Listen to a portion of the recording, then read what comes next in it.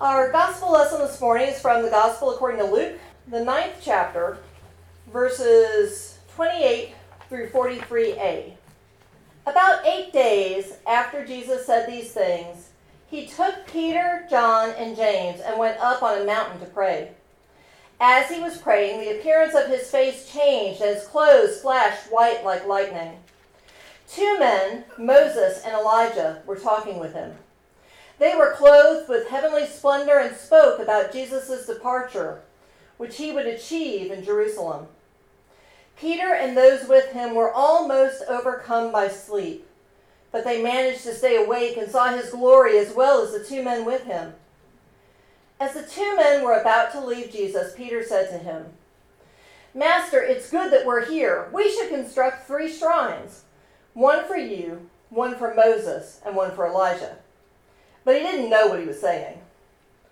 Peter was still speaking when a cloud overshadowed them. As they entered the cloud, they were overcome with awe. Then a voice from the cloud said, "This is my son, my chosen one. Listen to him." Even as the voice spoke, Jesus was found alone. They were speechless and at the time told no one what they had seen. The next day, when Jesus, Peter, John, and James had come down from the mountain, a large crowd met Jesus. A man from the crowd shouted, "Teacher, I beg you to take a look at my son, my only child. Look, a spirit seizes him, and without any warning, he screams. It shakes him and causes him to foam at the mouth. It tortures him and rarely leaves him alone. I begged your disciples to throw it out, but they couldn't." Jesus answered, "You faithless and crooked generation, how long will I be with you and put up with you? Bring your son here." While he was coming, the demon threw him down and shook him violently. Jesus spoke harshly to the unclean spirit, healed the child, and gave him back to his father. Everyone was overwhelmed by God's greatness. It's the word of God for the people of God. Thanks be to God. The writer Charles Swindoll once found himself with too many commitments in too few days. He got nervous and tense about it. He was snapping at his wife and children, choking down his food at meal times, and feeling irritated every time there was an unexpected interruption in his day. He recalls in his book Stress Fractures that before long, things around their home started reflecting the pattern of his hurry-up lifestyle. He said the situation was becoming unbearable. Then it happened. After supper one evening, his younger daughter Colleen wanted to tell him something important that had happened to her at school that day. She began hurriedly, "Daddy, I want to tell you something. I'll tell you really fast." Suddenly realizing her frustration, Swindoll answered, "Honey, you can tell me, and you don't have to tell me really fast. Say it slowly." He has never forgotten her answer. "Then listen slowly." I can hear God's voice saying to Peter, James, and John, "This is my son. Listen to him. Slow down. Don't be so quick to move things your way, to shape the world as you see it, Peter. Don't be so quick to climb the corporate ladder, to join the rat pack and be number 1, John. Don't try to beat your colleagues to the first position, James. Slow down. My son is trying to show you another way, another world, another kingdom, if you will listen slowly." Jesus takes Peter, James, and John up on a mountaintop. In the Bible, important things happen on mountaintops. Moses receives the 10 Commandments on top of a mountain. Noah's Ark comes to rest on top of a mountain. Moses sees the Promised Land from on top of a mountain. Jesus gives the Sermon on the Mount on top of a mountain. So we know as we're reading this that something big is about to happen. We also know that because when something important is happening, Peter, James, and John are the 3 disciples who are going to be involved. They were sort of an inner circle. I don't want to say they were Jesus' favorites because I don't really think Jesus had favorites. But there was something about those 3 men that when Jesus really wanted to get serious, when something important was going to happen, those were the three he called on. Those were the three that he took with them. And so he goes up on the mountain to pray. And he brings Peter, James, and John with him. And while they're up there, Jesus is transfigured. They see Jesus in all his glory. We've been in the season after Epiphany. And we talked about back with the coming of the wise men that Epiphany is all about the different ways in which we see Jesus revealed to us. And on this last Sunday in that season, we see Jesus' most defining revelation to the disciples. They see him in all his glory. Not only do they see Jesus in all his glory, but they see Moses and Elijah standing there talking to Jesus. Moses representing the law, Elijah representing the prophets, the two together representing all of what was the scripture at that time. And the disciples, Peter, James, and John, well, I was about to say they were dumbstruck, except for the fact that one of them wasn't. They are in awe. And Peter, being Peter, bless his heart, comes up with a brilliant idea that he just has to share. Lord, this is fantastic. Let's build shrines. Let's build booths. Let's build tents. We could stay up here forever. This is great. Luke charitably makes the comment that Peter didn't really know what he was saying. And I don't think Peter, I think probably at that point, Peter was so in awe and so overwhelmed by what he was seeing that in fact his mouth was running without the benefit of his brain. As Peter is speaking, God doesn't wait for Peter to finish. As Peter is still speaking, God breaks in. This is my son. Listen to him. Stop what you're doing. Stop running your mouth. Listen to him. And then it was all gone. That fast, it was over. But Peter and James and John saw something that they would never forget. And 3 of the 4 Gospels tell this story. John is the only Gospel that doesn't tell it. And probably part of the reason why John's Gospel doesn't tell this story is because John's whole Gospel focuses on the divinity of Christ. So he doesn't necessarily need to show us that Jesus is divine because the whole Gospel does that. But Matthew, Mark, and Luke all tell this story of when they saw Jesus in all his glory. There are times when we get to go to the mountaintop. Maybe it's a literal mountaintop, maybe it's not. But we talk sometimes about mountaintop experiences, times and places where we feel particularly close to God. Where maybe we feel God speak a word to our hearts. The Celtic refer to it as thin places. Places where you can go, where you can be with God, where you really feel a real sense of God's presence. And those are amazing and wonderful times. I've had that experience on retreats. I've had that experience. I've been participating in the Walk to Emmaus for many years now. Some of you know Larry Pickering, I know, is involved in Curcio. And Curcio and Walk to Emmaus are basically same thing, different names, a little bit different structure, but it's the same basic idea. And I've had mountaintop experiences on that. I've had mountaintop experiences on literal mountaintops. The mountains were kind of the first place where I really was overwhelmed by the beauty of God's creation. Where I looked around at what I was looking at and really knew in my heart of hearts that those trees and that beauty didn't come to be on its own, but that God had to have created it. Those mountaintop experiences are wonderful. They're important. They're helpful. They can help keep us going sometimes, and they become wonderful memories to look back on. But if we try to stay on the mountaintop, we miss the point. Because there's work to be done in the valley. And God is God not only of the mountaintop, but God is God of the valley below. And so in our scripture, we see Jesus and the disciples come down off the mountain into the valley, and immediately Jesus is confronted with work. A boy who is demon-possessed. And y'all, I read this, and I think I've told y'all that Maggie has epilepsy. And I read this passage, and in Jesus' day, they didn't know about things like epilepsy.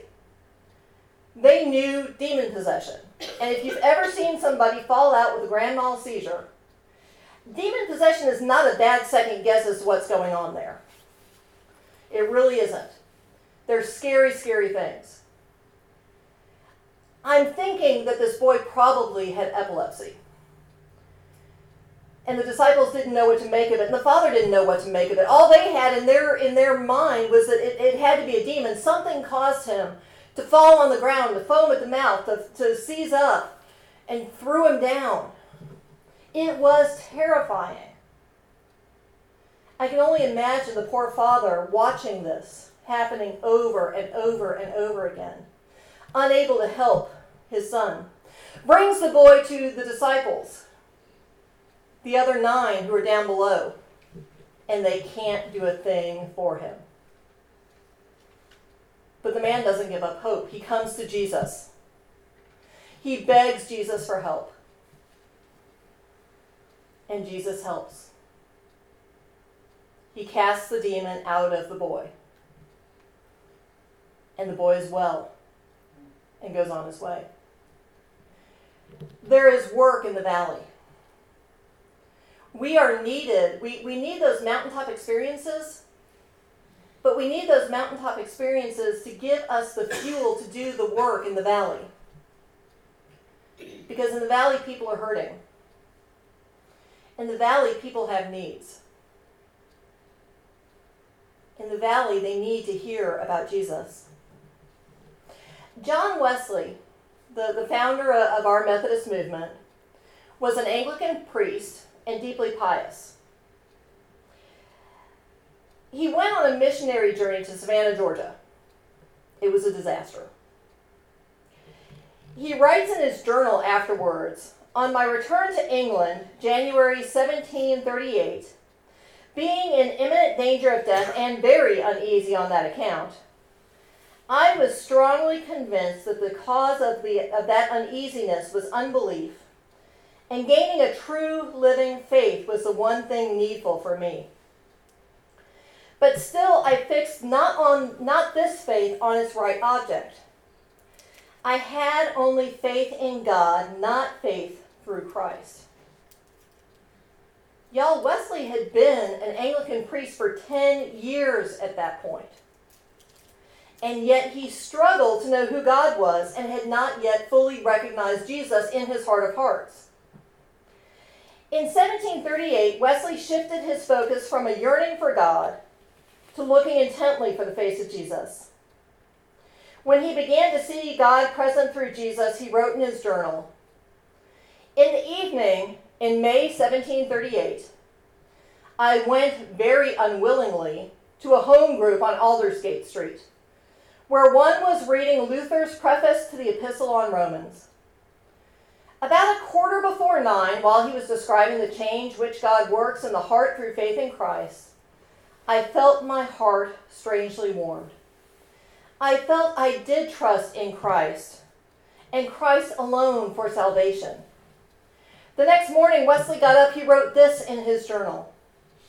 The moment I awakened, Jesus Master was in my heart and in my mouth, and I found all of my strength lay in keeping my eyes fixed upon him and my soul waiting on him continually." Wesley had his mountaintop experience.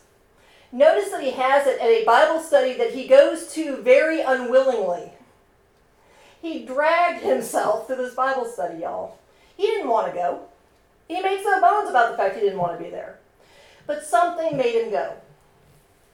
And because he went and was in that place at that time, God touched his heart in a way that he had never been touched before. But Wesley didn't just hold that good news, that warm heart to himself. That heart, strangely warmed, fueled his ministry for the rest of his life. And we're here, over 200, almost 300 now, years later, in large part because of his efforts, because of his preaching, because of his evangelizing, because of his telling people about what God had done for him, that we could know what God could do for us. The purpose of the mountaintop is to give us fuel, to give us strength, to give us courage. Because the situation in the valley can get tough. Hard things happen in the valley. Losses happen in the valley. Difficult situations that we go through happen in the valley. The 23rd Psalm talks about passing through the valley of the shadow of death. And it is a valley that we will all have to pass through sooner or later. I want to close with a story from Father John Powell that he told about a young man, Tommy, who was a student in his class. And the class title was The Theology of Faith. Tommy turned out to be the atheist in residence in Father Powell's course. He constantly objected to, smirked at, or whined about the possibility of an unconditionally loving Father God. At the end of the course, Tommy asked in a slightly cynical tone, "Do you think I'll ever find God?" Powell decided on a little shock therapy. "No," he said. "Oh," Tommy responded. "I thought that was the product you were pushing." Powell let him get 5 steps from the door and then called out, "Tommy, I don't think you will ever find him, but I'm absolutely certain he will find you." He shrugged a little, left Powell's class and his life. Later, Powell heard a report that Tom had graduated, and he was grateful. Then a sad report. Tommy had a terminal illness. Before Powell could search him out, Tommy came to see him. Powell said, "Tommy, I've thought about you so often. I hear you are sick." "Oh yes," Tommy said, "very sick." Powell, "Can you talk about it?" "Sure. What would you like to know?" "What's it like to be only 24 and dying?" "Well, it could be worse." "Like what?" Powell asked. "Well, like being 50 and having no values or ideals. Like being 50 and thinking that booze and making money are the real biggies in life." "But I really came to see you about," Tom said, "is something you said to me on the last day of class. I asked you if you thought I would ever find God, and you said no, which surprised me. Then you said, 'But he will find you.' I thought about that a lot, even though my search for God was not at all intense at that time. One day I woke up and decided to spend what time I had doing something more profitable. I thought about you and your class and remembered something else you said. The essential sadness is to go through life without living. But it would be almost equally sad to go through life and leave this world without ever telling those you loved that you had loved them." So I began with the hardest one, my dad. He was reading the newspaper when I approached him. "Dad?" "Yes, what?" he asked without lowering the newspaper. "Dad, I'd like to talk with you." "Well, talk." "I mean, it's really important." The newspaper came down 3 slow inches. "What is it?" Dad, I love you. I just wanted you to know that. The newspaper fluttered to the floor. Then my father did two things I could not remember him ever doing before. He cried and he hugged me. It felt so good to be close to my father, to see his tears, to feel his hug, to hear him say that he loved me. It was easier with my mother and little brother. We shared things we had been keeping secret for so many years. Then one day I turned around and God was there. Apparently God does things in his own way and at his own hour. But the important thing is that he was there. He found me. You were right. He found me even after I stopped looking for him. Tommy, you are saying something very important and much more universal than you realize. You are saying that the surest way to find God is not to make himself a private possession, a problem solver, but rather by opening yourself to his love. God found Tommy when Tommy was willing to love. God found Tommy in the valley. Wesley would have called this prevenient grace. Wesley was a firm believer that God comes looking for us, whether we're looking for God or not. God looks for us. God calls us to him. God is calling us. God calls us from the mountaintop and God calls us from the valley. God loves us. God wants a relationship with us. The disciples didn't know it, but what they got on the top of that mountain was a foretaste of the glory that they would see at the resurrection.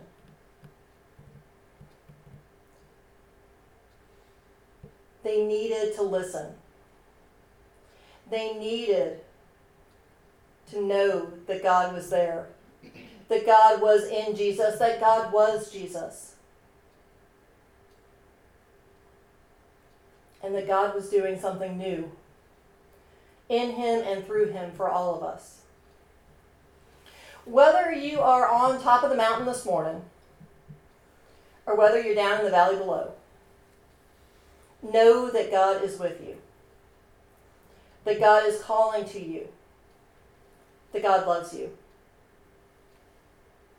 Embrace God, embrace his love, and share that love with those around you.